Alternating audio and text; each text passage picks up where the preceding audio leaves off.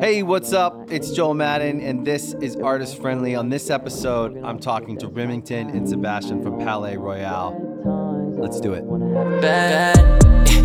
Sebastian and Remington. So before I start, I want to read your Wikipedia page. All right, we're jumping into it. Okay. Canadian-American rock band from Las Vegas. Yes. Formed in 2008. Yeah. Brothers. Was it 2008? The internet lies. Yeah. 2011. Yeah. Somewhere in there.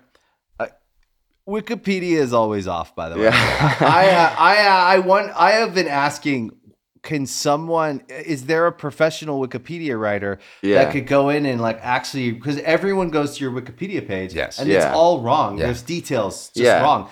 And they don't tell them important things at all. At all. They find links from some internet article that seems verified. Yeah. And it gives sideways information about things. They're always off. Yeah. It's the strangest thing. And I'm sure that there are people who have had their Wikipedia pages fixed. I just don't know how to do it. I know. Why is it so difficult? Every interview that ever comes up to me, you go, so how is it living in Canada? Wikipedia pages I was I don't suck. live in Canada. I was he was born It's there the worst for 2 months. We all go to it. That's your first thing to go to, which And you is so get funny. the gist of somebody, but you know that the details are wrong. Oh, yeah. So, Canadian-American rock band from Las Vegas. What's the Canadian part? I was born in Toronto. Okay. So I guess That's get grouped it. in. Okay. It counts a little. It counts a little bit. But I moved when I was less than a year old and moved to Vegas. From Emerson were born. And born in Vegas. And we moved to LA with a dream. Now you guys are LA, to me, you guys are Sunset Strip, LA rocker. That's where we got the start. Vibe. That's the where vibe. we started. Yeah. So formed under the name Crop Circle, which is a pretty cool name. Well, we're jumping in. Okay. The band released one EP and 2 singles before changing their name to Palaye Royale. Yes. Better name. I agree. Oh, my God. That was the worst name. In 2011, so Wikipedia says. Yeah. Under this name, they have released 4 full-length albums. Yeah. I don't think you guys call yourselves fashion art rock band. Maybe at some point you said you were. And When we started playing. It was one of the hardest things. It was where do you go and play to fans? And we played Sunset Strip, and it was a lot of older people. But then we got hooked up with LA Fashion Week and New York Fashion Week, and we started playing runways.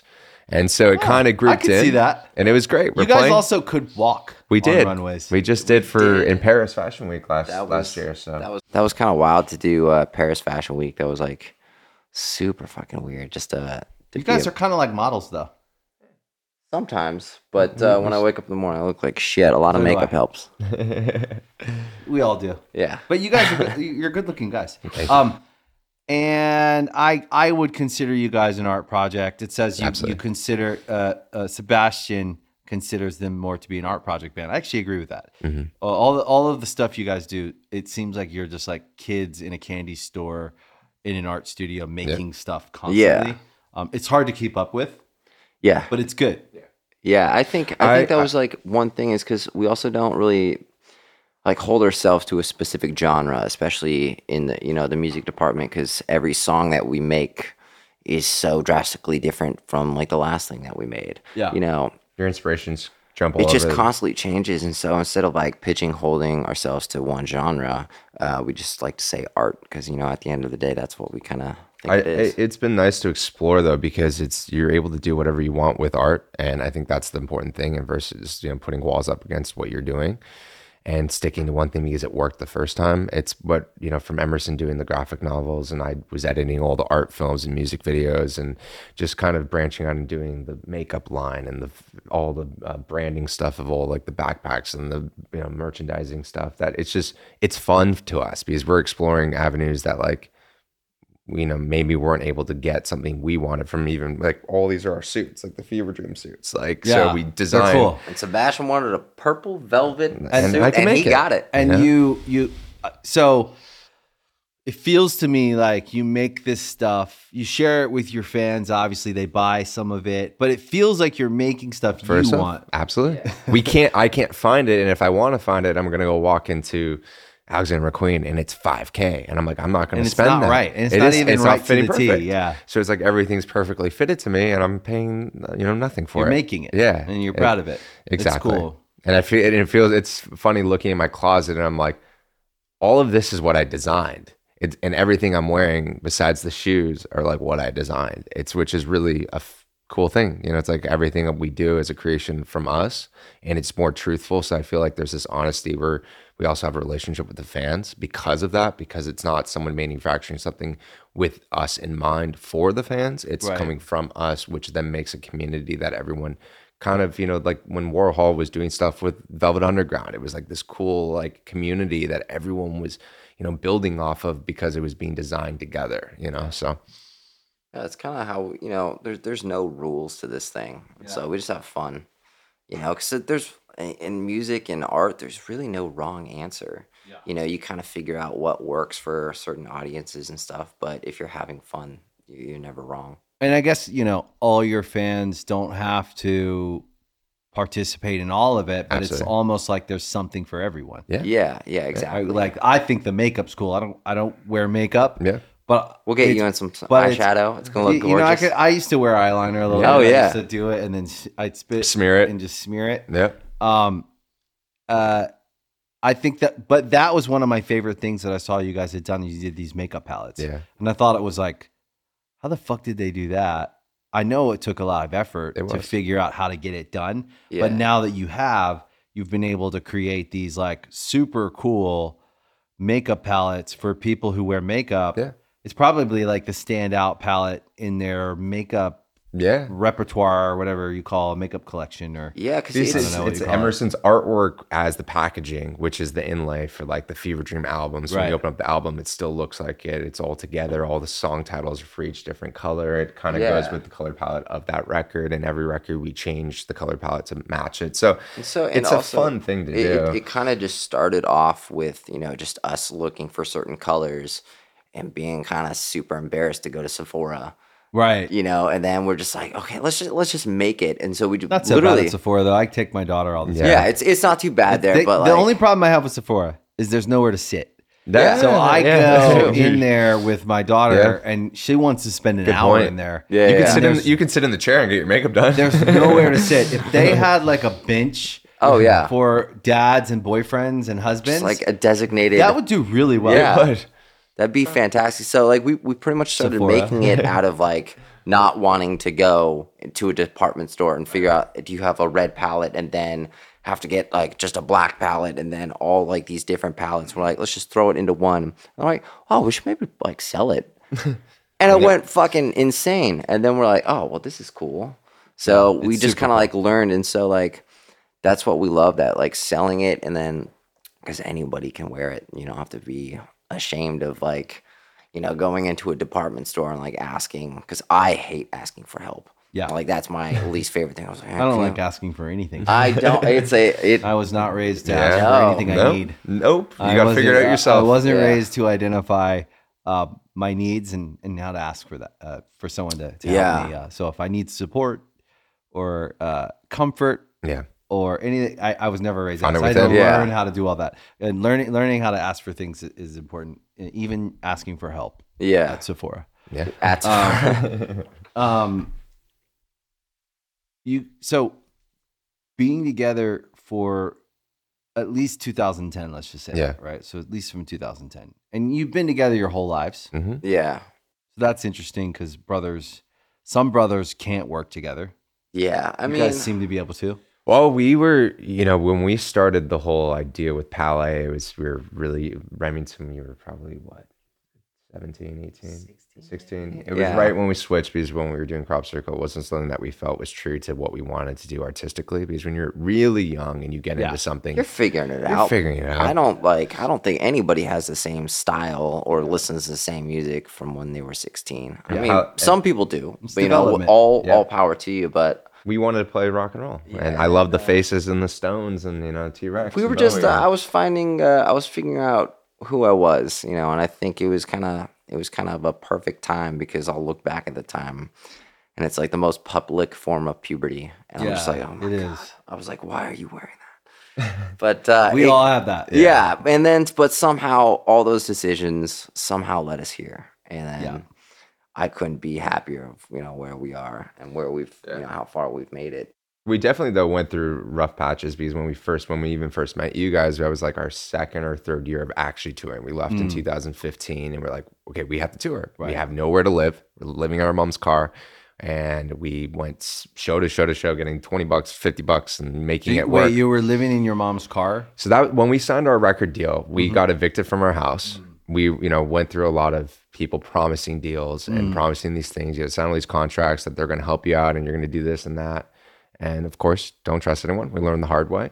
And we're like, what are we going to do? We started playing high schools, and Ash Avildsen at Sumerian came to one of the shows and signed us that day. Okay. And we took what we could, and we're like, it helped us get to being able to continue what we're doing, making a record. And he believed in what the project was. We put in the demos of Mr. Doctor Man, and he's like, that's your first single? And we're like, cool. Yeah, it was kind of crazy. Me and Emerson, we were sleeping in our mom's car on Ventura, and then we somehow just got enough money to pay for a hotel for I think a week. The El Patio Inn on Ventura. Room 6. Which is probably a motel, not a hotel. Yes. Oh, it's 100% need to a motel. differentiate the difference between motels and hotels. Oh yeah. So there was we had some great neighbors, little cockroaches. It was beautiful, but it happened that we played a high school I think we had 3 days left at this motel, and then barely out of high school yourselves. Yeah, did you quit? Yeah, I didn't really finish high school. Yeah, Emerson left in middle school. Just wow. Yeah. Young. So we didn't have the most education in the world, but I knew what I wanted to do. Yeah. And so we had 3 days left paid for, and we were playing a high school at lunchtime, and luckily Ash Avildsen was there, and he saw us and he invited us for a meeting the next day at his house. Wow. And then we showed him Mr. Doctor Man as a demo, and he's like, okay, I would love to sign. I was like, okay, on one condition. He's like, what's that? I'm like, you sign us today. And you pay right for now, our hotel bill. You need to pay for my hotel. He's like, motel. No, I'll get you guys an apartment. We'll figure it out. Yeah. And then did he? He did. But then we're like, oh, we need it for a year. He's like, no, you guys are going to go. You're either going to go get a job or you're going to go on tour. And we're like, well, we'll go on tour. Let's do it. And we went on every single. There was in 2015 to 2017. I added up how many dates we were playing. We were on average doing 220 shows a year. You guys are animals. So people don't realize what 200. Yeah. Good Charlotte did that. Yeah. We were doing 200 to 300 shows a year. Low end was 200. Yeah. High years were 300 plus. Yeah. And it's not healthy. It's not. But when you're there, you feel you need to do it. And you do need to do it at the time. Mm-hmm. Yeah. Because especially when you work from zero and you're literally paying for your food and your everything, and you're playing small shows. Yeah. So it's not like you're making. We're one of 5. You know what I mean? Yeah. And we weren't playing on shows that made actually sense to us, but in the long run it made sense because we were on death metal shows. We were signed Sumerian at that point. Sumerian was pivoting and doing what they're doing, but all the things they're throwing us was really heavy. And we're walking up there trying to be cute rock band, and then we're like, shit, Remington needs to step us up. And that's where our live show has become where it is today because we learned your from those guys' audiences. live show is is heavy. Yeah. In the sense of it hits. Yeah. Yeah. But this is the thing, and it's really interesting because I remember seeing you guys. We were out there. Yep. And what we always said about you guys was, man, those guys fucking work hard. I see them everywhere. Yeah. They're on every fucking tour. Everyone we can get. They never stop. And the impression was really good. I do think that you do what you can with what you have at the time. Absolutely. Yeah. 100%. Right? So you guys were just taking any opportunity available. 100%. Fucking going. We never said no. Right. That was the thing. We have that in common. Yeah. Now we could also discuss at some point we have to pivot, reevaluate our yeses and nos. Yeah. And start to try and prune our career with some more thought than just that kind of running from the past. Because I feel like we have similar backstories in a way, brothers, not coming from a lot of financial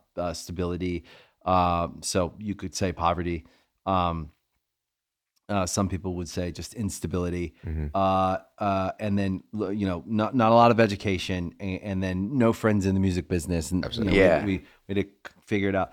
But like brothers who were just working together and having a dream together, right? Yeah. Which is really like a great story. I think that everyone loves the like brother story. Like we watch movies about it. There's something about brothers and sisters working together to like, especially if they come from a bad situation or a tough situation. And so we like that about you guys when we said, we were like, man, that band, they're cool. They're the brothers and like what you know when you know someone's from the shit. Like you just know it. You're like another one of us, like grew up in a tough place. You just know, like, I don't know what your story was, but I know you had it just as hard as I did in some way.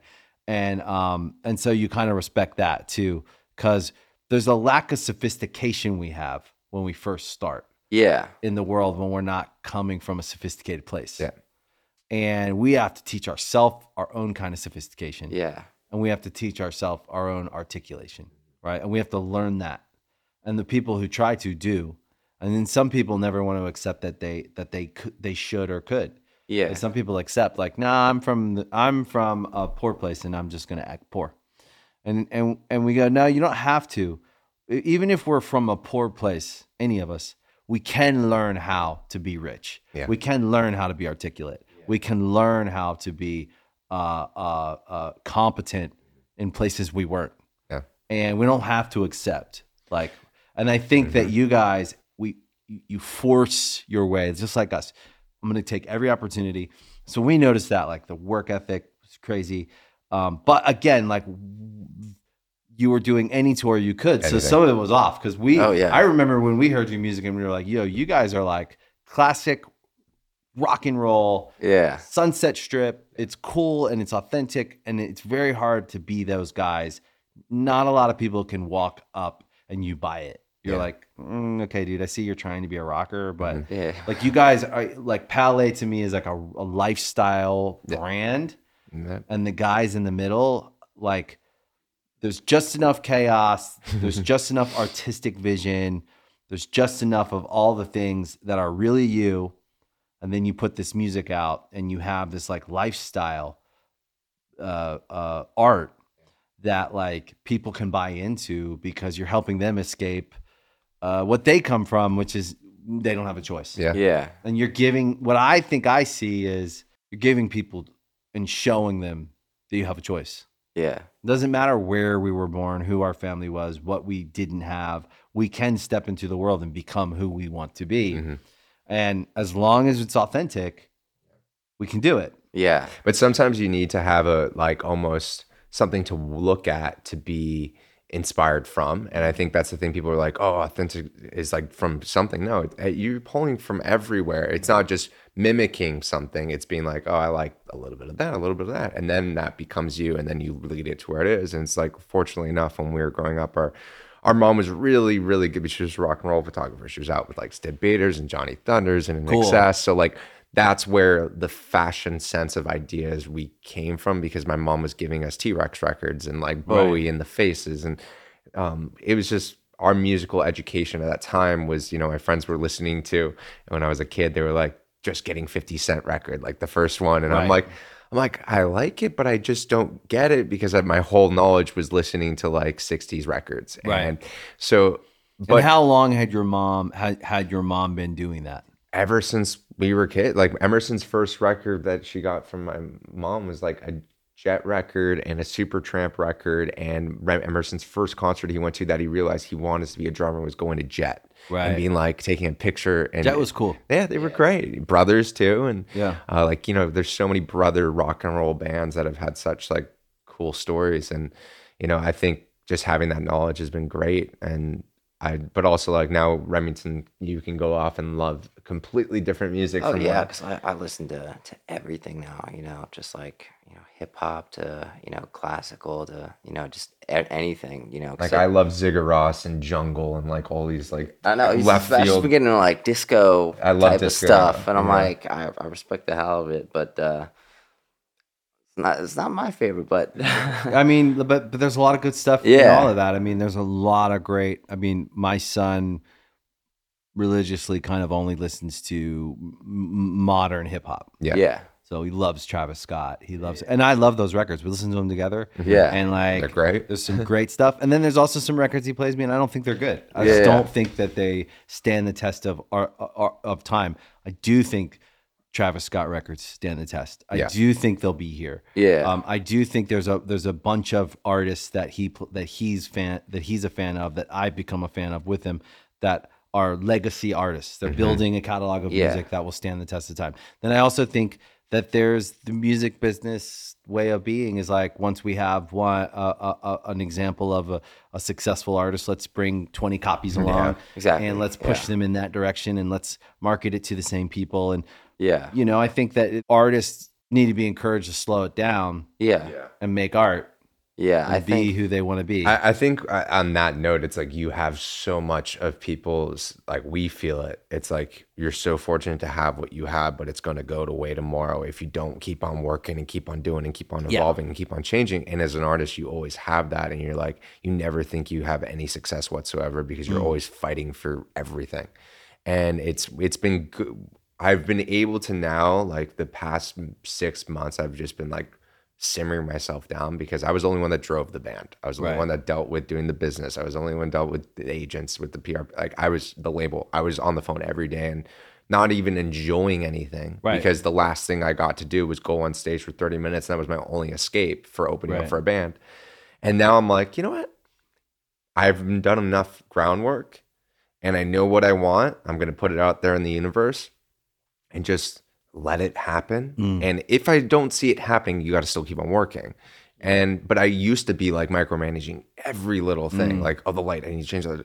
Okay, the sounds. I'm like listening to every live show and be like, change this, change that. Watching the music videos a million times, being like, edit this, and it was like, I'm not even enjoying it. Are you generally like a obsessive compulsive person? I feel like I am, but I also feel everyone's like, can you let go? I'm like, but I like being in control. Because it's like, I like being the driver's seat, which I did the whole thing of like getting the band like, from left, you know, but I can't sit there and have someone tell me what to do. Because we've never allowed that in the first place. And also at the end of the day, no one's going to care about this band as much as we do. Right. But for the sake of conversation. Is anyone ever really telling you what to do? Yeah, sometimes. Okay. And it's the thing of like, that pisses off even more because I know what I want out of my career, especially when it comes to art. They try to tell us what to do, but we don't listen. But it sometimes hurts us. We have to be smart, and we're chess players, and that's what, like, when we were young, we played hockey and chess, and like I won nationals 3 years in a row. So using that you actually played chess? Yeah. I won. You know, that's. I find out new things every day. I went to nationals like from 12, 13, 14, and won. You're really smart. I hope Pretty so. Pretty smart guy. I'm good with numbers. I'm good with math. Reading, I can't read a book. Like, you know, that's just not where my brain's at. Chess is an intelligence game. It's a strategy. And most people that are good at chess tend to be like intelligent people. Yeah, but it's using that mindset in life, and sometimes not doing the fastest move because you saw it. Right. And that's where I'm building to now, because I would react to when someone would say something. And they might be just trying to wind me up because they want to see what my reaction is. Be like, you know what, you need to be this heavy metal band with the pop punk. I'm like, what the fuck are you talking about? This is the band. And I'm like, wait, okay, yeah, cool. I will do that and just do my own shit. And then come back to them and be like, this is what I'm doing. Yeah. And they're like, wait, what about that thing? Oh yeah, this is what I think it's going to be. And you got to play chess with it, you know? Is it possible that, like, I think it's really crazy that did you all play chess? Yes. Okay. So that's really interesting, because like, it's a very specific game and people use it as a metaphor for a reason. Yeah. Because there's a long game in life. Yeah. And chess is a great example of a long game we can play. And you can take your time. And how we can look at moves and how they affect other moves. And we can make moves that will induce people to make moves that we hope they will make. And if we can deduct and kind of predict an outcome, it gives us an advantage in life. If we can look at the board, metaphorically speaking, for life, right? The chessboard of life. If we can look at it and go, if I do this move and he does that move, or that move, I'll do this, or that. if we can approach life that way, we can make better decisions. Absolutely. Because we become more strategic. And you're not being emotional. And that is the game of life. It's not taking advantage of anyone. Nope. Yeah. It's actually the game that we're playing every day. Mm-hmm. So that's interesting. But the question I have is, which is kind of, there's the chess game. Mm-hmm. There's the chess players, Palaye Royale. Mm-hmm. And then there's the poor kids fighting their way through life. Mm-hmm. Oh, yeah. Mm. Right? Yeah. That's what we did, to have both of that going. And if you can, I wonder if you've ever thought about this, because there are sides to us. Yes. There's our higher selves. There's our best version of ourselves. Yeah. And then there's our scared self. There's our... How do you react in those both situations? Yes. And yeah. And so It's if the we... insecurity. Yes. going through. Yeah. Our insecure self, our sad self, our scared self. Mm-hmm. We have different versions of ourselves. And it's not so many. It's usually like there's the version of us that acts this way in this situation when I'm happy, when I'm inspired, and then there's the version of me when I'm scared, worried. And we have to like find how many versions are there? Is there only 2? Is there 3? Like, Yeah. What's the spectrum of me and how I behave based on how I'm feeling and what's going on? And then how do I make moves around and then how do I also manage the lesser version of myself so that I don't get myself into trouble? Yeah. And I don't cause problems that don't need to be there. And so I wonder if you guys have ever looked at, like, I see 2 versions of Palaye.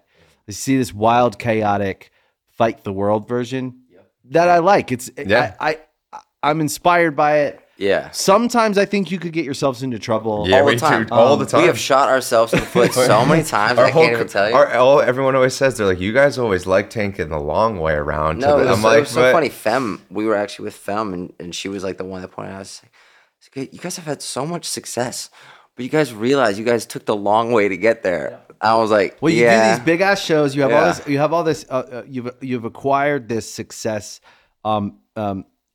But there's that version that I love that version. Yeah. I worry a little bit about. Oh that yeah, No, we do me too. too. All the time. I go.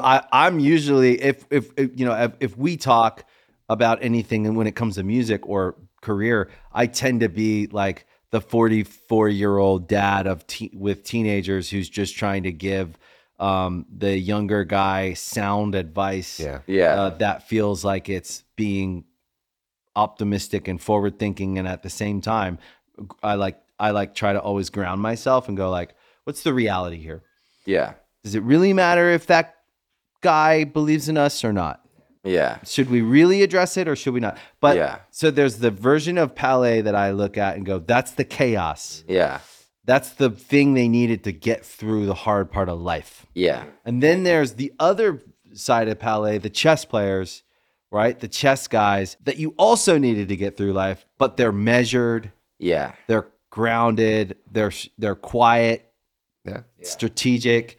And I think, like, have you ever really stopped and looked at like the versions of yourself? They're both really good versions. Yeah. One of them could get you into some trouble. One of them could keep you from doing your best work. That's the time. exactly where I was going to say is the chaoticness of the show is what keeps people coming back. Which is like, Right. what the fuck is Palaye going to do today? Right. And I the shows are big. love it. They are. shows are big. They're getting actually fucking crazy, and it's Like sometimes 3 we arenas kind of in have one to like city in 1 year. I'm like, where did this come we from? kind of have to like pinch ourselves sometimes. But 'cause, also, like, you knew you were always going to be there. yeah, It's and just how are we going to get there? So it's you know? just we've gone through so many different phases, and I think the biggest thing for us is just because like we have such a tough time trusting people, and because like we've done this whole thing by ourselves, and the couple times that we have kind of like let somebody else a part of it, we've gotten fucked, but that jades us for the future, and it can really hurt It us. hurts. It's a relationship so thing that you look at we're, too. We're kind of for the first times in our lives right now, I think we're trying to be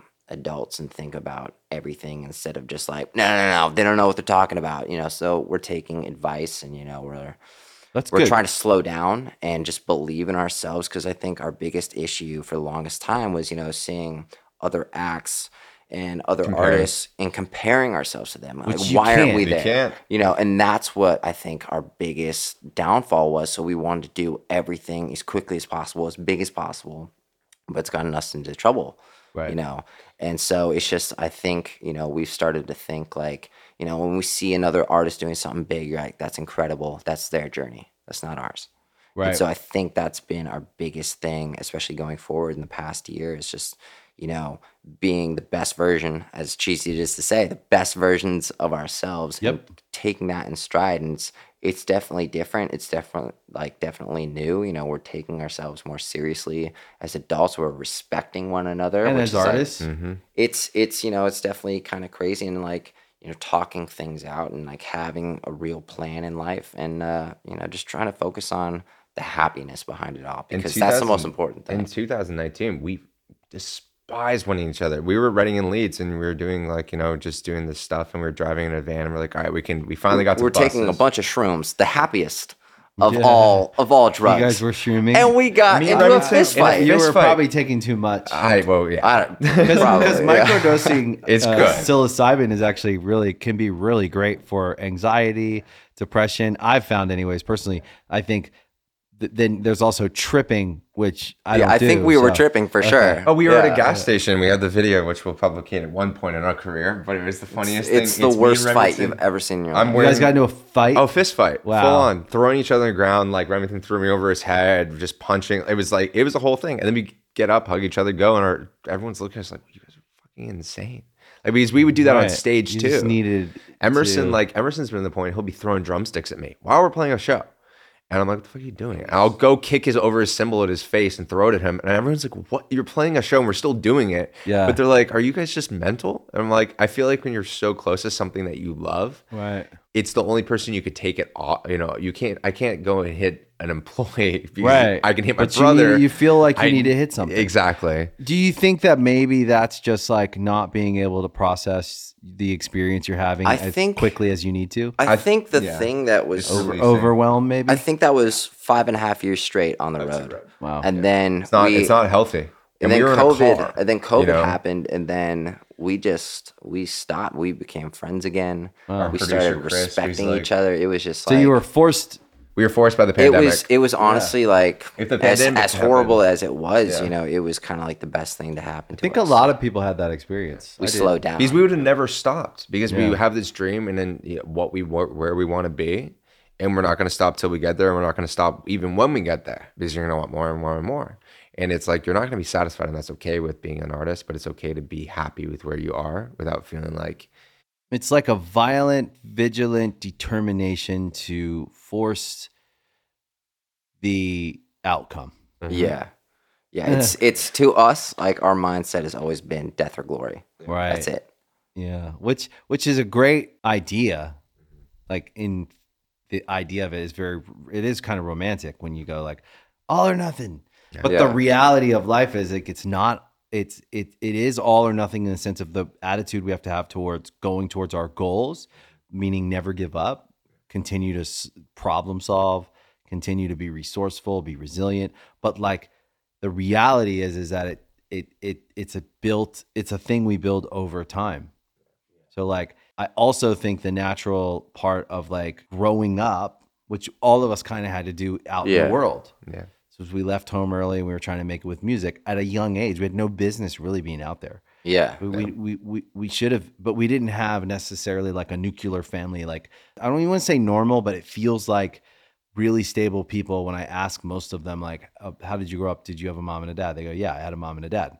Now, there are also some really great, stable, to really emotionally intelligent people who just had a mom or just a dad. Or they had, but they had a support system that could support them. Yeah, our mom was almost to the point of, delusional of how much she supported us, because it was like, we look back, I'm like, wow, you really believed in us. And like, I really appreciate that. Was it just her? It was just her. Right. So parents got separated. Mom. I had to raise my brothers, basically being a father figure, being 15. I couldn't be a kid anymore. And then we had this career, and then I was like, oh, I have to now take care of the responsibility of taking care of the business. And your mom's an artist. She is. So that's also just like a really unstable life. It is. God bless all the artists. We are artists. Yeah. We know. Yeah. And it's unstable. It's a wild lifestyle. Yeah. And I love my mom to death, and she's always believed in it. But at some point, because we just kept waiting around, waiting for a miracle to happen. And then we just went and figured it out. And then we went completely broke, scraping together quarters just to get something at the 99-cent store. Yeah.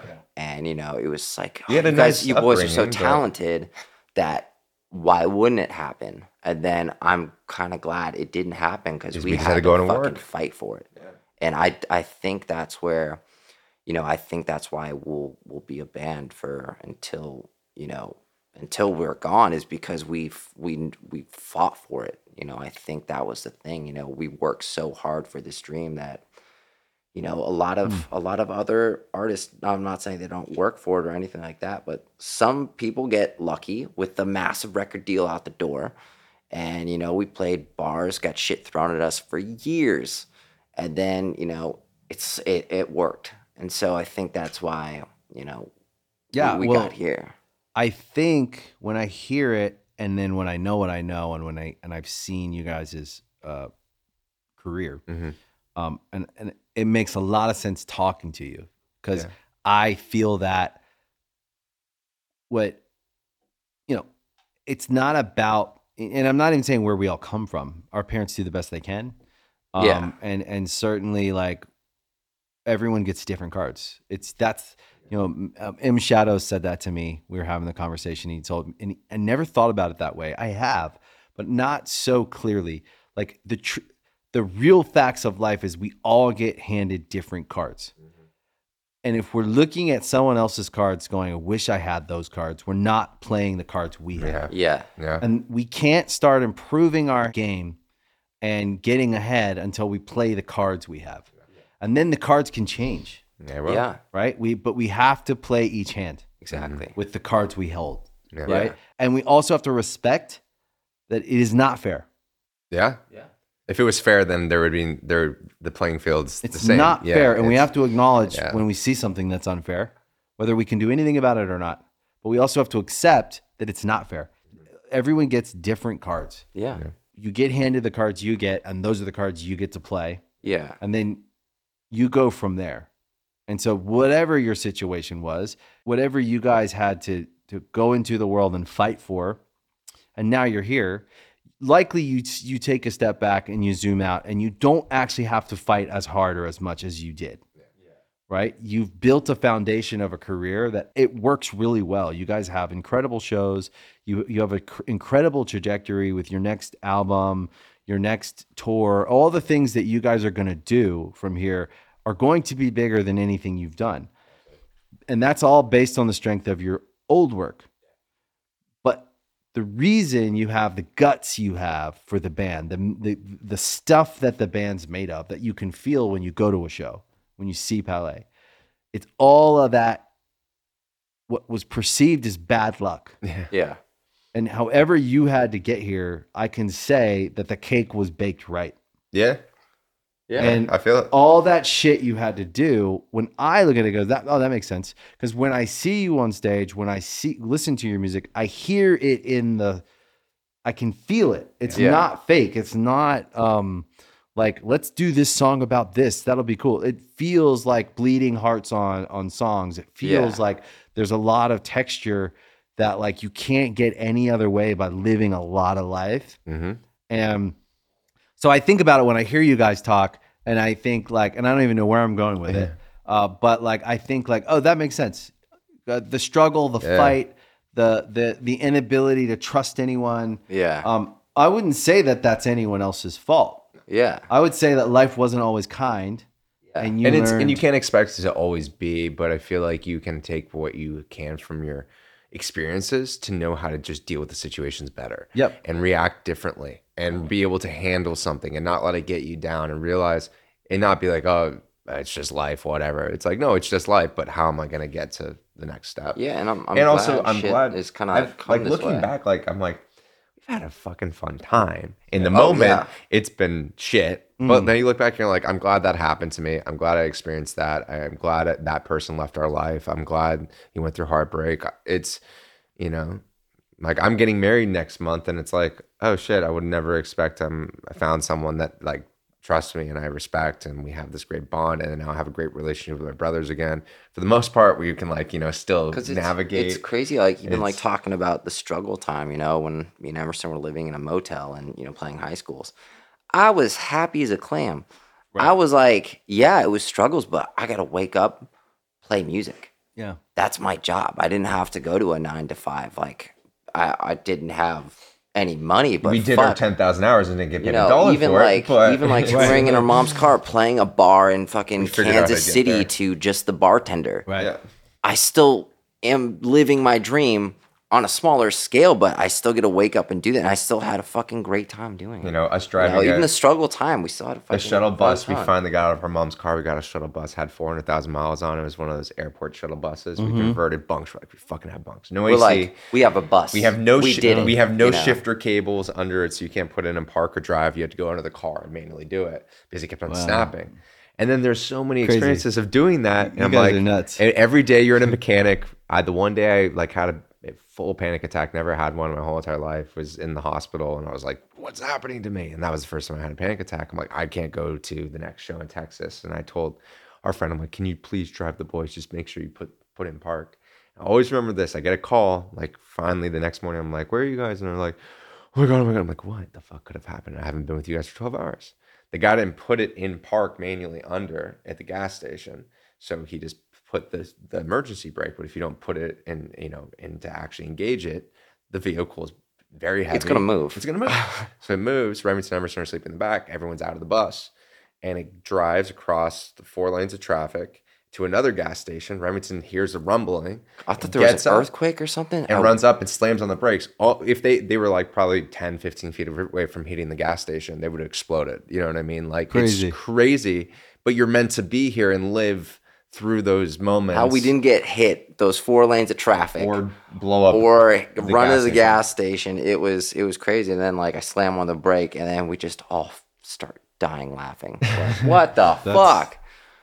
But So it's always we've lived fucking 50 different lives and it's crazy. buses catching on fire, trailers not being attached properly, losing all the gear, things getting stolen. You're like, but we have to get to the show to play to 3 people, and you make it fucking happen. And I know, so I know we're gonna have a part 2 of this conversation. With Emerson.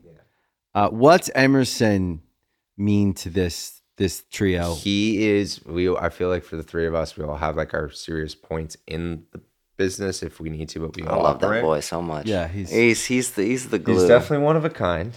He definitely he's living in a world that is beautiful. I wish that everyone could experience and exist in, because he's like, his world is his world, and like you have to enter his world. He does not enter other people's worlds. Yeah. And being able to have this artistic vision that he just wakes up and creates 24/7. It can be music, but it's mainly drawings and art and manufacturing and all this stuff. The boys, like he would fill this whole entire room, and more so of all the scrolls and all the artwork in the world, 3D world building he's been doing to make a video game and make a life of Palaye outside of the graphic novel. Like it's building Harry Potter within his mind, like our version of Harry Potter. The little world. It is, and it's going to be a big world. He knew what life he wanted to live, and he just did it. And does he depend on you guys?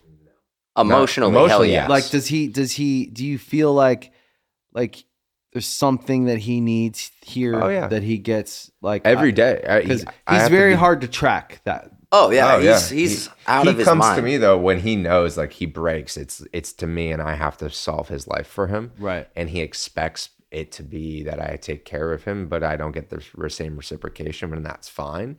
But I think the good thing is that we do. Sebastian always acts like he's dad. Right. So you are like the older. You're the guy. You're like the guy who takes care of everyone. I can see that too. Yeah, and also, you kind of manage everything. Yep. You've been the manager. You've been a bunch of things. Now, what I will say that I noticed, whether you guys want to give each other credit or not, I think you do, but I think it's always important to like hear it from the outside, because you guys are living in your own. Especially in bands when we're doing what we're doing, we're living in our own world, and we do need feedback from some outside source. From what I see 3 guys who work really well together, who depend on each other. We do. Yeah. And I always wonder what they depend on one another for, because I can feel that you do. Yeah. And you've also been together your whole lives, so there is like a natural. Even the way you guys talk, the way you behave, like there's a natural rhythm you have together. It's probably why you play really well together. Yeah.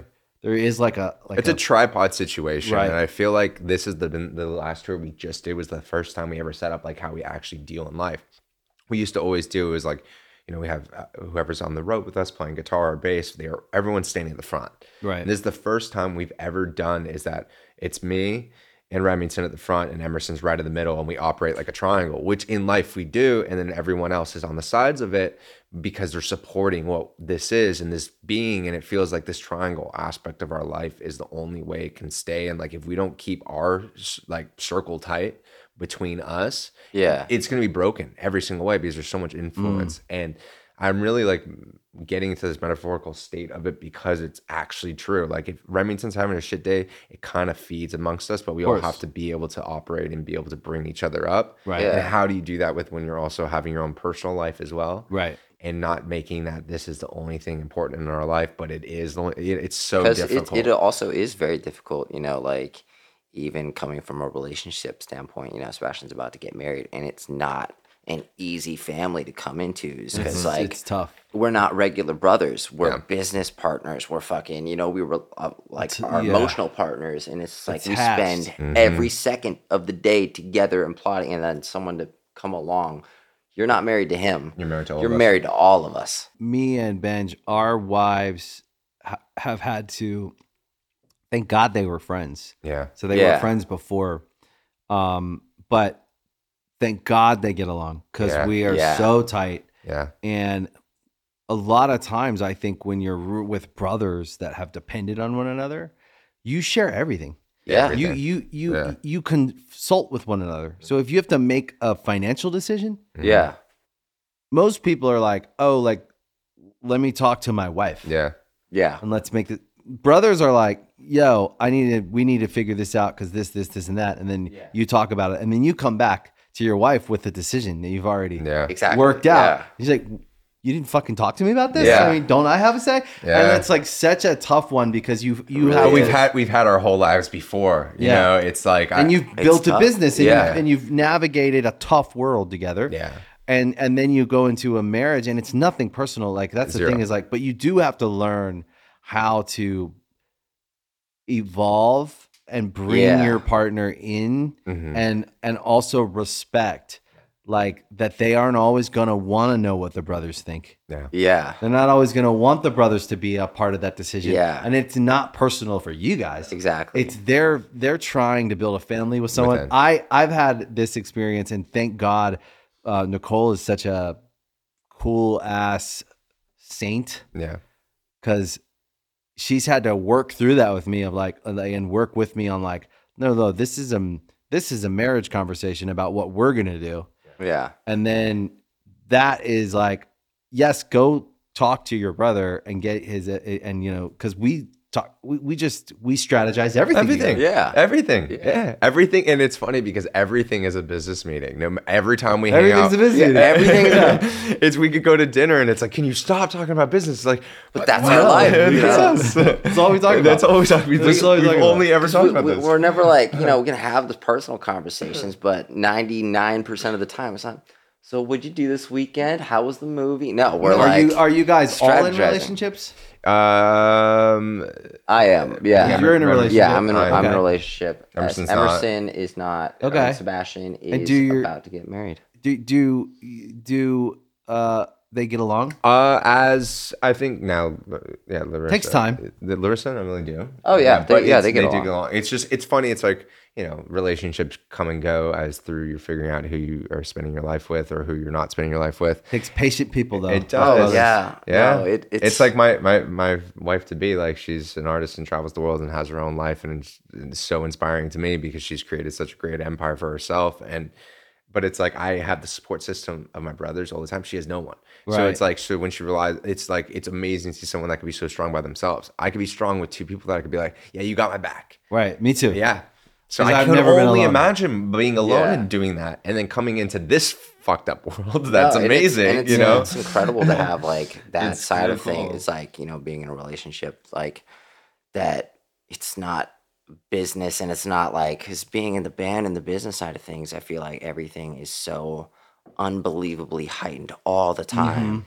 And it's always the it's do just or die been thing. the relationship on my side. It's just been like kind of like my safe haven. It's been a little bit of break. It's been so nice. I was like, oh my god, it's a vacation. It doesn't feel like a job or or anything. It just feels like, oh my god, I can just relax and Remington, just have a conversation. You always say that great. to me. You're like, you travel so much. But me and Larissa, like, well, we went to 25 countries in the first year. Oh, that's dope. It's like, all right, cool. We got 3 days. We're going here. Let's go. They're crazy. I was like, you guys can't. You guys seem fun. We are. They're all over the map all the time. I'm like, do you guys ever just like watch a movie like? We'll watch on the plane. Yeah. But I think one thing you learn as your relationship goes on. Me and Nicole have been together it'll be 17 years in November, right? Congratulations. Thanks. Shit. I mean, I wish I could tell you like, here's the secret. It's just been nice. Yeah. Like I don't know. I mean, like relationships are hard work. Yeah. You do hit moments in relationships where you have to continue to decide. Yes. To be together. Yeah. That's normal. I think we haven't had any dramatic moments. Yeah.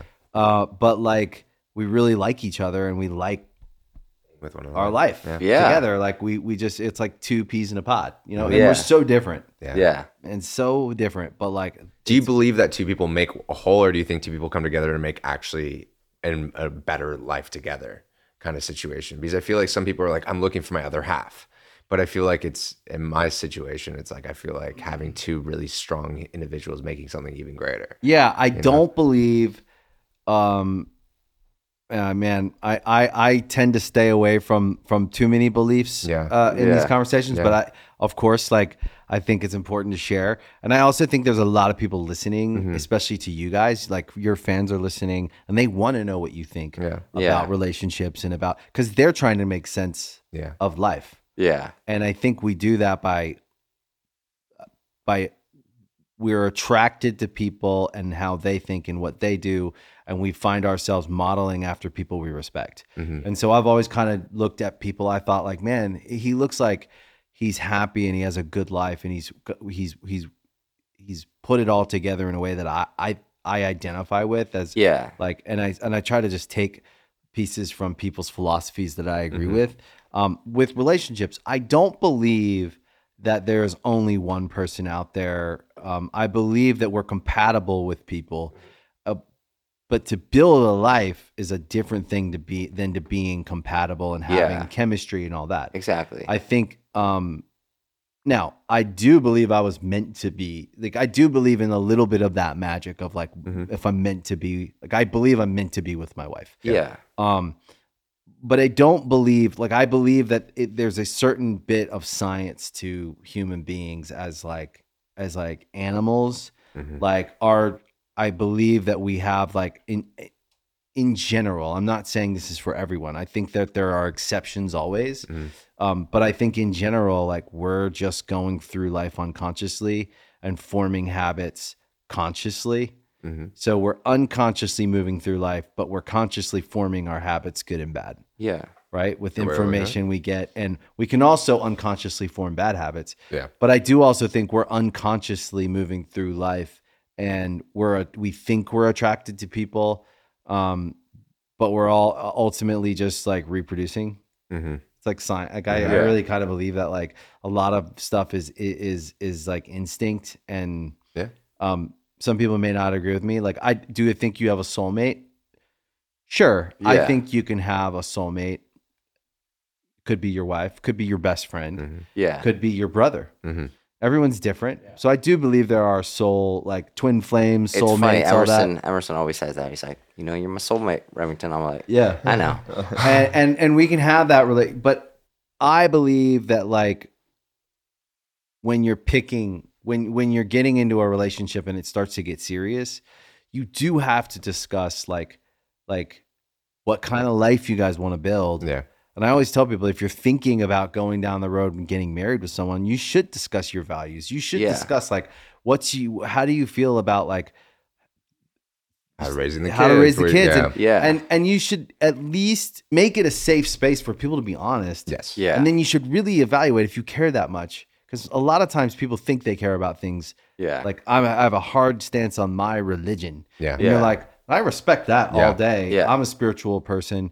But what does that mean? Like, if our kid comes home when he's 8 and goes, I'm a Buddhist. And what are we going to say? We're going to say, no, you're not. Yeah, exactly. Oh, we're going to like deny this person's idea of wherever they're at in the moment. Like, I just think that that's wrong, but like, that's my take on it. And I ended up with a partner who tends to be like open-minded and just wants to have a safe environment. So build a safe home, stable home, doesn't want to fight, and like, doesn't mean we can't have conflict and resolve it. Yeah. But like, no violence, no acting out like major aggression. Yeah. So we talked about all that. Like in the early, we were like, yo, I don't want to fight in front of the kids and be like a yelling house.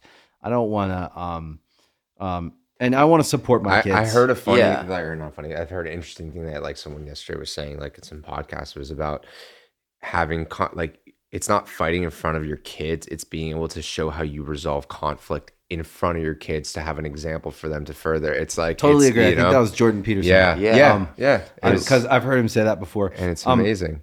100%. I think the most, it's okay to fight, but it's not. Because, you know, you grow up with your parents are your role models. And, you know, we grew up where there was a lot of screaming, a lot of fighting in the house. And it you don't realize how much it kind of shapes you as the physical, you know, and then it's crazy. You don't really see until you get older. You're like, oh my God, that wasn't normal. But it was good. That was like, but I think in that regards though. But it also kind of does show you, you know, the person that you don't want to be. Yeah, it does teach you in a lot of different ways. And then you get the opportunity to learn how to do things. So, but some people also take it. It's like, I came from a broken home, so my dad was like that. My mom was like that. I'm going to be the same person. And it's you have the power to change. And I hope like anyone listening is like, you actually can change your course of how you're going to, like, if someone treated you shit, doesn't mean you have to treat the next person like shit. And it's like, you know, if you're treated out of love, it's weird. It's like some of our friends that come from a great family and like everything's perfect, and then they're shitheads. I'm like, you have a great example, and they're like, just want to do opposite. And well, that tends to be the strategy, right? We either repeat what our parents did, and God bless them with all their bad habits and mistakes, or we do the opposite as a strategy, because we either repeat or we heal, right? And like, I think, just from my experience, and I'm not saying I'm a perfect parent. I mean, sure, my kids are going to have some stuff to work out, and I'm going to be there to hopefully support their journey in doing it. And like, because I'm a big therapy guy, I'm a big self improvement, you know, personal progress, personal growth. I that's why I started listening to podcasts. Is I'm constantly wanting to get some more information. And I think that learning how to communicate in relationships is the number one step to having success. And if you can have success in the relationship, because you can trade relationships out, and you'll repeat, and you'll have, and what I've seen, and certainly in my earlier life, I probably did a little bit of this. You go from one relationship to another, and everyone else is the problem. Is I can't trust anyone, and what I realized was I had a low self-esteem and I didn't love myself, and so no one could love me, and I didn't trust them when they did. I was like, no, you don't love me. You don't really love me. You're looking at him, or you're talking to him. And that was I had to grow up. Right, because at some point we go from young adults to adults, and we grow up, and we've arrived to who we are in the world, and hopefully we're this like developed, functional person. I think that being in a band can really help that. Can also really hurt that. Yeah, because I mean, you know, I left home on tour as, you know, a 19-year-old kid, and I came back a 19-year-old kid. Yeah.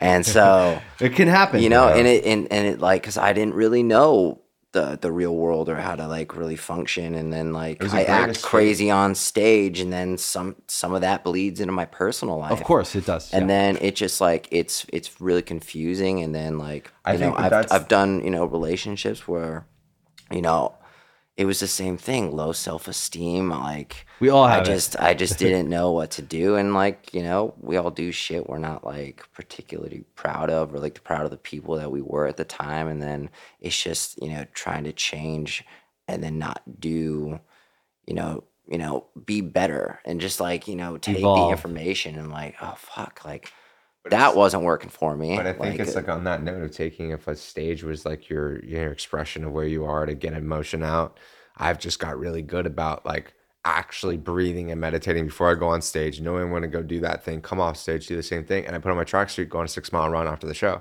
Just because I'm like, I need to clear my head, find my center. That stage. Well, that's healthy. I run so much, and that's my only escape, which can be bad, but also it's like my only time I just turn off my phone and just focus in. It's like even like the people that we were like a couple of years ago, like I had this mentality even with the band. I was just like, I know what's right. Everybody else is wrong. Yeah. And I wouldn't even listen to him. I wouldn't listen to Emerson. And it was just like, it was a shit environment, I imagine, for them too. But what would you say like helped you develop and grow past that? Honestly, just like support, communicating, and just kind of like slowing down in my life, you know, and just kind of realizing that, you know, it's okay to take a deep breath for a second and reevaluate things instead of making a decision out of emotion. Right. And that's, I think, my big thing. Emotional like, decisions can be that's bad. like, I think, you know, because you think you're right in that moment. You're like, okay, this is the right thing to do. And then you're like, that's so stupid. Like that. Have you guys ever had to apologize to one another? Yeah. We've definitely got better at that through the years because we didn't. It could be tough. I was like always felt like the weight of the band and life was on my shoulders. So I would just react and like literally clock Remington across the face, like in a bathroom for no reason. Right. And then it was like, why did I do that? You know, or or be the same roles reversed. I think it was like a week ago or like a couple weeks ago. Like I remember like kind of raised my voice at Sebastian, and then I came back and I was like, hey, I'm sorry. That was not cool. But we're really good at that. And it was like the quickest thing. He's like, really good at that now. Yeah, so it's been making good. repairs, as they say. Yeah. And also it's like I have this thing with my wife to be. It's like we don't go to bed mad at one another. Yeah, like you nice. have to have that. So I feel like that's come into my life with my brothers. It's like I'm not gonna leave. What about annoyed? What? Did you go to bed annoyed? I try not to. Okay. I try not to, but it's okay to like hold on to that or write it down and as long see as if it's you annoyed, wake up. not mad. Yeah. It's weird. Exactly. I've been like doing this thing recently where it's kind of been great. Like one of my favorite shows was Ted Lasso. Yeah. And he said this thing is like, what's the happiest animal? A goldfish. 10-second memory. And then I kind of just try to do this. So if something really pisses me off, I'm like, I can either hold on to this for a couple hours or just kind of forget about it, move on, and have a normal conversation about it later. Totally. And so that's kind of how I think about take it later. If it really matters later, you can go back to it. Yeah. But most of the shit, when I just tell myself that, I'm like, I think only like 5% I've mentioned again. The other stuff, I'm like, that's a really good point. When I think about, I was just talking about this with someone the other day. And for anyone listening, I always like to try to pull these things out because there's things we can actually use. Like something strikes me, it makes me feel emotional. I want to react. I want to make a choice right there and make a decision. I want to send that email, send that text. Yeah. Yell at them, react. Yeah. To remember to pause and go, not saying I'm right, not saying I'm wrong, but is this the right thing to do right now? Can I wait an hour and see if it's the right thing to do in an hour? And in an hour, can I wait a day? Mm-hmm. Yeah. And if I can just stretch myself as long as possible from making that angry reply. Yeah. Will I still need to make that? Will it be the best thing for me to do here? Mm-hmm. And like measuring your response, it sounds good, but then to do it is really hard because we are all so reactive and emotional because we're emotional beings. And I always gotta like remind myself to stop and go, you know what? The goldfish thing's smart. But like maybe tomorrow when I wake up, if I still want to send this angry text telling him what I think, I'll do it. But maybe like waiting a day isn't such a bad idea. Yeah. And then the longer you wait, you start to realize it's a good idea. Yeah. because you're holding out too, and then when you hit them back, you're like, I thought about. They know you thought about it. Yeah. Or you ignored what they said, and it pisses them off. I can't tell you how many angry fucking You know? messages I've sent labels, I know. agents, and I remember I sent a screenshot, and you're like, maybe you shouldn't have said that to the president of the label, and I was like, yeah, that was stupid. It's not anything to do with he's so important and you're not. It's not that. It's the idea that like communication is a resource, in my opinion, that gets us further. Communication is it's a driver. Yeah. Communication is the key to all success. It solves problems. It gets us closer. And so like, I just have become super, reverent about communication. And I'm not always right. I'm not saying I'm like perfect at it, but I used to be, when I was in my 20s, I was really emotional, and I don't think I always communicated well, and I wish I could go back and change it. And I've had to apologize to people that I didn't communicate well with, and that that I shouldn't have reacted, even if they were wrong and they did insult me. I shouldn't have reacted. But like, I think that we only can learn that. I didn't have any teachers. Yeah. So I think like I started looking for teachers in my late 20s, early 30s. I was like, I need someone to show me how they do it. Yeah. And I think you guys are good communicators. Yeah. But I also think still work in progress is the chaos 100%. of what Palaye Royale has had to be to exist. Yeah. Is something that like I don't necessarily think you should contain it. But I think you should respect it. Yeah. And that's what we've always tried. That's what I'm always like going to with the breathing before and after a show is to be able to know I'm going into character of chaotic rock band on stage. And then when I get off stage, it's not destructive till 6 o'clock in the morning, trying to deal with all my shit and then wake up the next morning and go on a run and clear my night for no reason. I've done that too much. I'm like, I want to get off stage, go breathe, not even have a drink anymore, go to bed and wake up and do it. Enjoy yourself in the right moments, but not use it as your escapism from what you're doing, or want to keep the high going from the show because the show was so awesome. Right. And you're always like, we did this. It's like, no, tomorrow's going to happen again. It went into the red. Exactly. It was so crazy. Yeah. And then you get off stage and you're like, we did that for what's Rock. Next? We did that for Rock for People. We played at 1 a.m. in Prague. MGK just got off stage. We were the last band on. We had 15,000 people waiting for us in the tent. And we're like, these people are here for us. We're not waiting for another band. We're the last band on. And we go on stage, double encore. We get off stage at 2:45 in the morning. And I go in the dressing room. I'm like, let's fucking go. Let's go. It's like, and I'm like, it's 7:30 in the morning.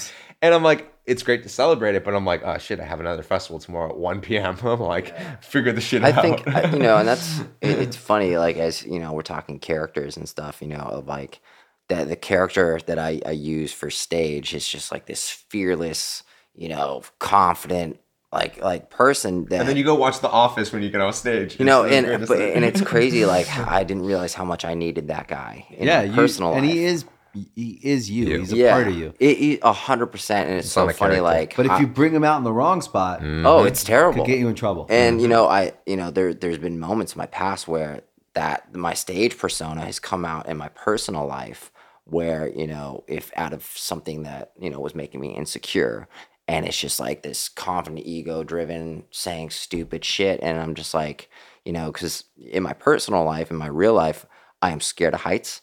I don't. Me too. But he hangs from 80 feet up on a rafter backwards. But on stage, I can do it. Like, there's no fear. It's interesting. It's very crazy. He cries on almost every flight he goes on. I'm the most sensitive person. And then, like, sometimes, in my personal life, that guy will come out to, block the insecurities, or like, so I don't have to really deal with something. And so it's been like, I've been working on that, trying to, do a clear pathway of. But that's it. So that to me is like, that's a real part of you. Yeah. That comes out when you need it to come out. Yeah. On stage. Because I had the same thing on stage, because I had really bad stage fright. Our first few shows, I sung with my back to the audience. Like, I couldn't even face people.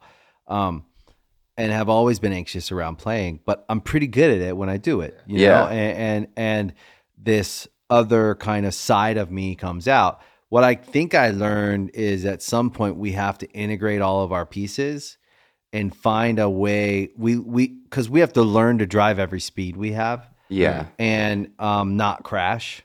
Yeah. Right? Because if we drive that speed too long or in the wrong spot, we'll crash. Yeah. If we drive too fast in a slow lane, we'll crash. But if we drive too slow in a fast lane, we'll crash. Yeah. So we have to really learn how to drive this thing, this avatar we're in, and all these parts of us are real parts. Yeah. They're not fake. You didn't make them up. Yeah. They're a real part of you that evolved from the opportunity that you presented to yourself to do this, to go on this stage. Once you found yourself through it. And that's the interesting thing. I think so. The confidence amongst, like, I feel my most important times, like, and I feel the best, and I feel like it's like I go on stage completely sober because it's the greatest high you will ever achieve for me. And, you know, it's that. And there's only a few other things in my life that I'm like, I want that again and again and again in the most sober mindset, because it's like, you know, it's like being in love with someone. Like, you want, like, enjoying, like, getting married. One of my friends told me, like, to go to your wedding, have a drink or so, but enjoy every moment of it. Don't get fucked up. And I think it's that slowing down, owning all of yourself, not comparing yourself to anyone else, owning all of it. And then also, like, this thing, like, when you see the stories of all the, like, cautionary tales, and you go, he was such a good rock star, why was he such a terrible father? He was such a good rock star, why was he such a terrible healthy person? He was not good at being healthy. He died from being unhealthy. Or he fucked up people's lives because he was a bad a partner or spouse or father or whatever. And you go, like, why would, or like, you see these things where someone's so great at something, why are they so bad at that? And I actually think because they don't own their greatness. I think if you took the thing, you know, and everyone out there listening is good at something. Yes. And there's something that they do where people go, damn, you're really good at that. How are you so good at that? You know, whether they're a doctor or a lawyer, or they draw things, or they're a fucking hairstylist, whatever they do, really good at it. They make it look easy because they're good at it. And then why am I so bad at that? Like, why am I so bad at taking care of myself? Why is my health in such bad condition? I think it's because we don't own the great part of ourselves, and we don't integrate it into every day, the whole of our life, and learn how to drive every speed. And actually take that, we're really good at running fast in that one area. Like, how can I take what I did well there and apply it to fatherhood or marriage or my health? Because I think in our lives, we only have so many categories. We have health, we have love, marriage, we have our relationship with our friends, you know, family. We have these areas, but I think if any one of them is really bad, the whole thing kind of feels bad. It does. 100%. And it's how do you enjoy as cheesy it it is to say, it kind of reminds me of, like, in, like, one of the latest Marvel movies is when Bruce Banner and the Hulk merges himself into the same character. So he's smart and the big guy. And that's what I feel like trying to do. And you're like, that's what I'm trying to do now. I think everyone needs to do it. I think, and always know that you're never stop working on yourself. That's like the most important thing. You know, it's everyone, if you have this egotistic thing of thinking you're done and you know everything, or it's not fair to the people around you. It's not fair to yourself. You know, it's like you can always learn, you can always grow. And I feel like picking up new hobbies and, like, finding new loves is a good thing in your life, and not just sticking to the one thing. Have that as your importance, but, like, learn to cook. Go do, like, a random art, you know, like, go. And like I was saying, there's no wrong answer to life. You know, everyone's still figuring it out. There's really no wrong answer, but you figure out what works for you and what doesn't. Who do you guys think in your band is the most grounded? I think me now. Oh yeah, okay. Like, who do you think is the least reactive, less like who do you think kind of has who kind of, and maybe it changes? I think it does change. It depends on the moment. Right. You know, for the three of us, we all have our strong suits of being able to handle situations. I get affected on emotions. I can pretty much handle a lot of stuff, but there's some things that would just, like, send me over. Do you lose your temper the fastest? No, I'm actually really good, but it takes a lot for me to lose it. Right. But, and, like, once you kind of cross that line, I'm just like, what the fuck? It takes I'm such, like, a nice person, but if you just, like, I can only take so much shit. Right. And when you cross that line, it's just like, then, you know, that's when I feel backed into a corner. That's when, you know, I'll lose my temper, and I'll make sure I don't feel like insulted or anything like that, but I'm very respectful until it's just a point where I'm just like, I have to walk away from this shit, right? And I think it's been, when especially it's like we've been in business meetings and stuff, and I'm like, all right, this is getting fucking ridiculous. You're not even treating me like a person anymore. And then that's when, you kind of lose me. Yeah. Yeah. I mean, there's only so much shit that someone can take until you're just like, fuck off. Where's your guys' happiest place? Stage, 100%. Stage, stage or traveling. Like traveling and just experiencing the world, I think, or being on a run too. Like for me, it's like there's like three things. If I'm traveling with people I love, and I think that's just experiencing what this world has to offer, and like I don't feel stuck and being like, I like having a home foundation, but I feel like the world is my home, which is a really cool place to be in. And you don't feel like I can live in Amsterdam tomorrow. You know what I mean? I'll be stoked. Like it would. I know I have a great friend support group, but I actually, funny enough, see my friends in different countries more than I do in LA. So, like I'm on that like fence of where do I live for the next couple of years? You know what I mean? Yeah, that's kind of, good question. Yeah. So right now we're just kind of floating around. We don't really have a home. LA is becoming ridiculous. So it's kind of like it's always been ridiculous. So I'm just like unsafe. In Airbnbs right now, and it's funny like. Because we've got the next few months, just taking it easy. And so I'm just kind of like, wherever the wind takes me, type of vibe. What kind of relationship do you guys feel like you have with your fans? I think the fans, I always say it's family, and it's more so because they've given us the opportunity to continue being Palaye on every scale of our life. And without them, we are truly nothing. And we're creating for ourselves, but we're creating for them in the sense. And I will always say, if we feel good and they feel good, that really is all what matters. Yeah. They're the only reason that we've been able to hold the middle finger up to a lot of people in this industry, not disrespectfully, but when they talk shit on us and we're like, you know what? There's 5,000 kids showing up to my show that fucking love it, and we're going to throw a free show for them because we love them so much in the park, and there's 1,000 kids coming here and there.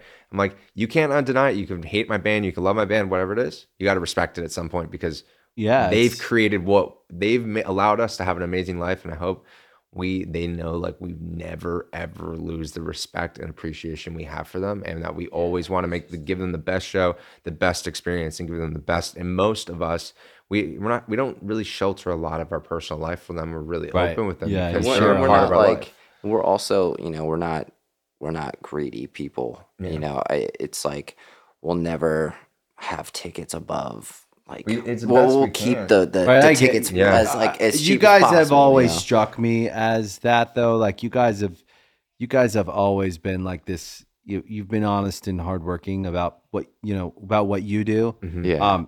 You've always been honest and hardworking. I think you have a real thing.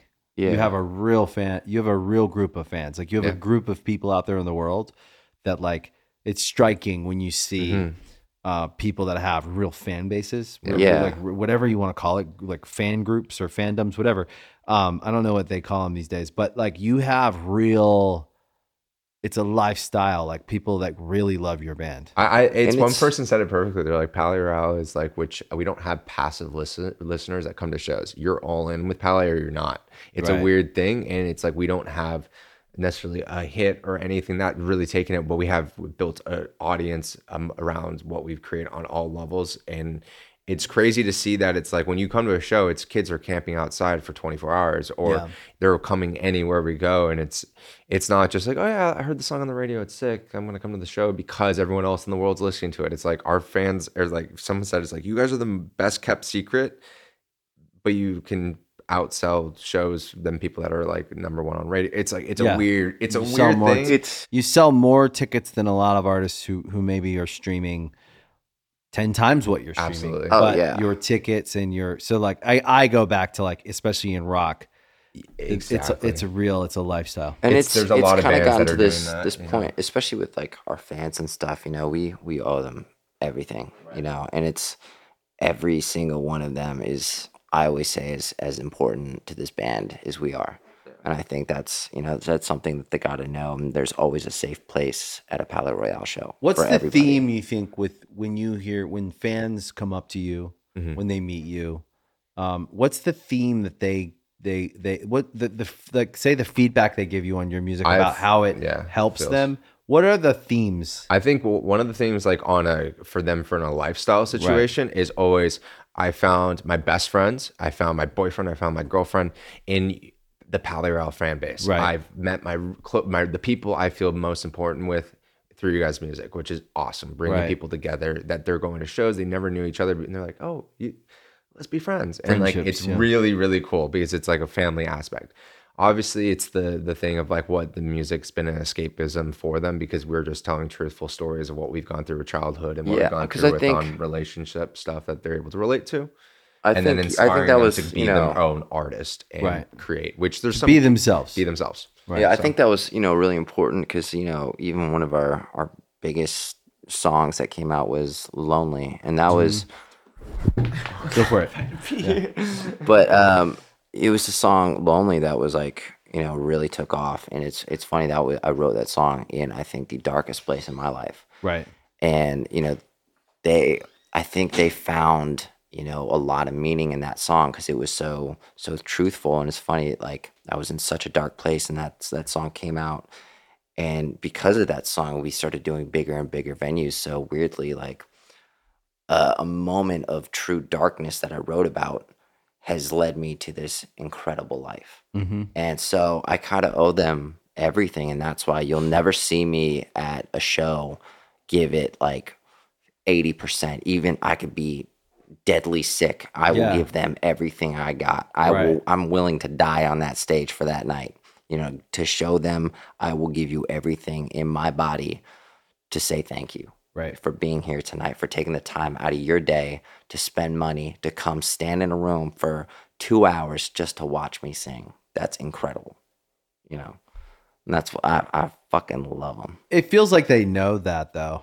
Yeah. So it's like a theme I see with your fans. It feels like they know that. It feels like you guys are all in on it.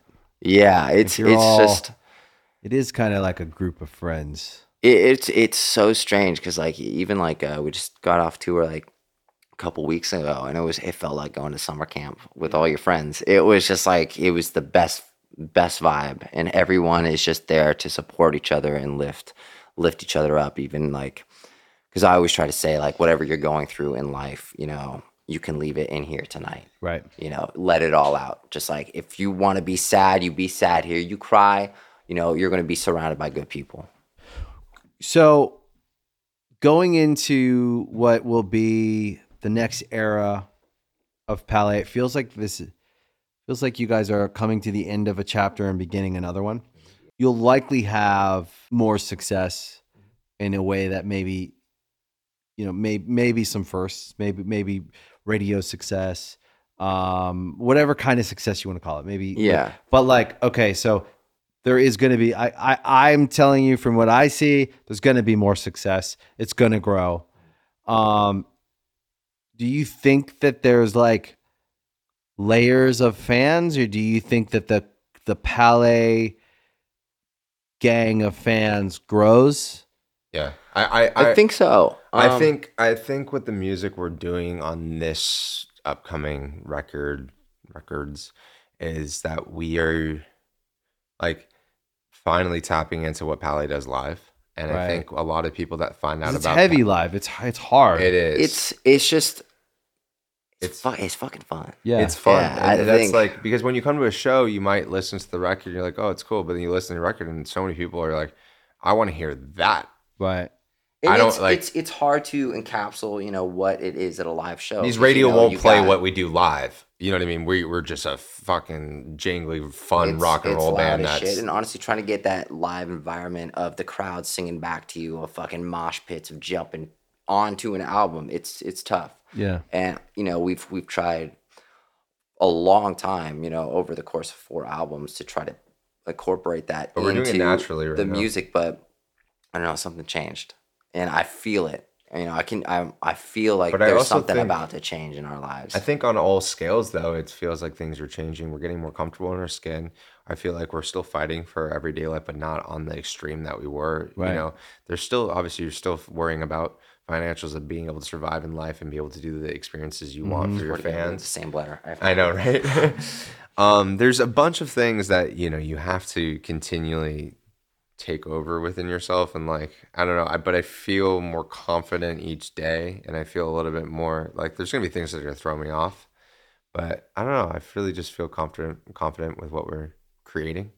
And I think we'll get what we want out of it, because as long as we continue to do this in our lives, that's what you want. Like, obviously you want the let's go. Yeah. But I've seen with a lot of our peers that we love dearly, they're like, I'm stressed as fuck. We just had this massive hit and I don't know what to do to stay there. Yeah. And it's like, are you happy? Yeah. Can't tell. It's hard. It's like ours it's hard to be happy. Yeah, it is. And but not really. It's not. It's like, but it feels like it is sometimes. It is. Because I hear people and I'm like, whoa, all that stuff's going on. Are you happy? Because it doesn't sound like you're happy. Yeah. It's weird. It's like I was having this conversation this past weekend, did the bachelor and bachelorette party. And I was like, right now, I'm so absolutely thankful. My only worry in life is finances right now. Everything else is fucking awesome. I was laughing, having an amazing time around people that I actually care to be around on business, friendship wise. Like it's really exciting. I'm like, but how I am always anxious about it. It's like, how long do I get this? And it's like, does it go away? Or how do I continue to make it? And then I don't want to stress myself out about it because I want to enjoy the moment. But also you have to take every cautionary step without also just being on autopilot to do what you've trained yourself to do for the past. It's, so that's why I feel like it's always finding your center emotionally and, mentally. And I think it's the most important thing. It's like, that's why I run every single day. I go steam, I go do an ice bath. I'm like really in my like best form of self and, not abusing anything on the sense of like trying to just go so heavily on things. I'm trying to like have a nice palette of things, it's like having a nice meal. You don't want to have like an amazing steak and that's all you want. And then everything else sucks. Like set the table, make it nice, have a great experience through it all and being able to balance it out. And I think that's like, you're the chef of your own life and making sure that it's an amazing enjoyment through that whole meal. Every course. Yeah, exactly. Yeah. I think just from my experience, just so maybe it'll make you feel better or maybe it'll make you feel worse. I think this is common with anyone who grew up in a financially with financial instability, insecurity. Anybody that grew up with not a lot of money, finances are always going to be stressful. Yeah, because we don't know. That's our relationship with finances. Is it's stressed, and I had to learn that. Like some of it I can change. I can become unstressed.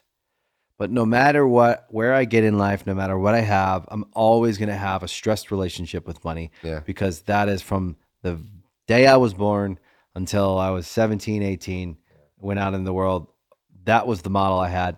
And then I went out in the world and I was still, stressed. And then I got money and I was stressed. And I got more money and I was still stressed. Yeah. Because my relationship with it had to change. And it's still something I'm working on. Yeah. Because it's a foreign idea to me that anyone wouldn't be worried. I feel like it goes away every second I have it. And it's like something's going to happen. I owe someone money. And I'm just like. Just to try to make some room in the possibility that it's not going to go away. Yeah. But that you have a fucked up relationship with it and it might never change. That relationship might not actually change, but you might just become aware of it. And you might actually be able to identify like when it's causing unnecessary problems and stress in your life because there's not really a financial problem right now.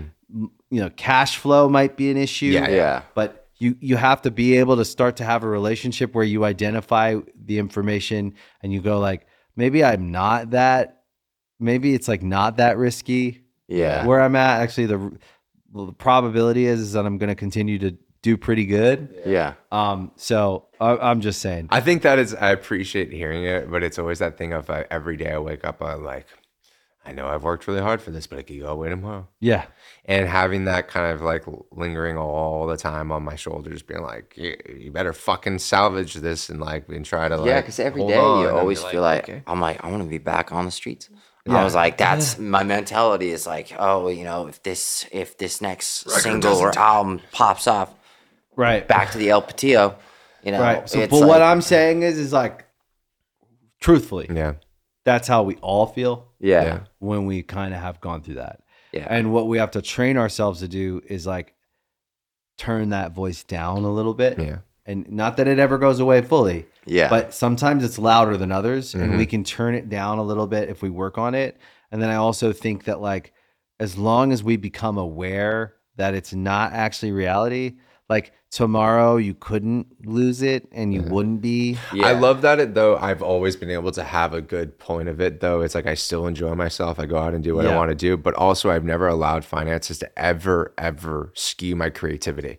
I've always will create what I feel good about, because there's been times I've been in rooms that I'm like, I would never ever fucking do this song. You know what I mean? Right. Like it's not because I'm like this is what I'm gonna do. It's like I can't for myself. I'm wearing a 3-piece suit. I can't play that. You know what I mean? I think it's artistic integrity. Yeah, exactly. And everyone's is different. We'll never let money change our perspective when it comes to the music side of things. Because I'm like, if I'm gonna fail, it's gonna be on my own terms. I don't think you guys would. Yeah. You don't strike me as like that. That doesn't strike me as like a big piece of the conversation. It's more of a math equation of can we go do the show or not. And we want the production to be sick, and that's the thing. We want to be able to grow eventually outside of what the structure and scheduled life of every band has always been. Make a record, go on tour, go do this. I want to make a world of Palaye that's a Disneyland of Palaye. You know what I mean? Like that our fans come to, and it's even cooler because a venue you get 18 hours in there. You set up, you do the thing, you do the show, you pack down, you leave, you do the same thing. It's like you're never really getting to the level of being able to like, this is my heightened world that I've created for our crazy ideas that you know, structurally I want our career to be like that you're going to experience. We don't bring the experience to you, you're going to an experience, which so maybe like, so you're talking about almost like a Cirque du Soleil style. Exactly. Like that's always been the tented in a city for this long. Yeah. And you come to Palaye World. It's here from this date to that date. And it's a world. That's pretty fucking ambitious. I want to do that because you got to figure out the porta potties. Yeah. That's about it. And making sure nice and people can camp and be with their friends, because if there's a community within, people aren't scared to be in a festival situation like that. And like, it's not a one-day thing. You can be there for the weekend. You could be there. And that's honestly, that's the world I want to create. And also having like the graphic novel become an anime and be able to make it into a TV series and make it into like make the world of Palaye so many functioning things that it's just not, we make a record, go on tour, make a record, go on tour, make a record, go on tour. And you're just like, wait, we're never actually fully getting to the point of creativity we want to deliver to the world. And I feel like we're cutting ourselves short when it's like Remington, you know, you heard walking in the, I want to do this rope swing. You just like, you throw these ideas out. And just smile and go, did I just hear that? But it's rope like, swing? But it's like, if we can make ourselves, our own inner child fucking stoked about creation, it's only going to be so much more exciting for us. I just want like an adult jungle gym on stage. Yeah, you know, that's my dream right there. Thank you guys. Thank you for having us. This has been awesome. This has been We're incredible. going to do part 2 with Emerson. Absolutely. Coming soon. Whoever's going to come back. Either I'm coming back. All right. This is great. Thank you guys. Thank you. Thank you. I appreciate All it. the love. No bad times, I don't want no bad. Thank you for checking out today's episode of Artist Friendly with Palaye Royale. We'll see you guys next time. Car only take premium gas, I love my engine. I'm not smoking on gas, I'm smoking on piff, that's my kind. I don't want no bad times, I don't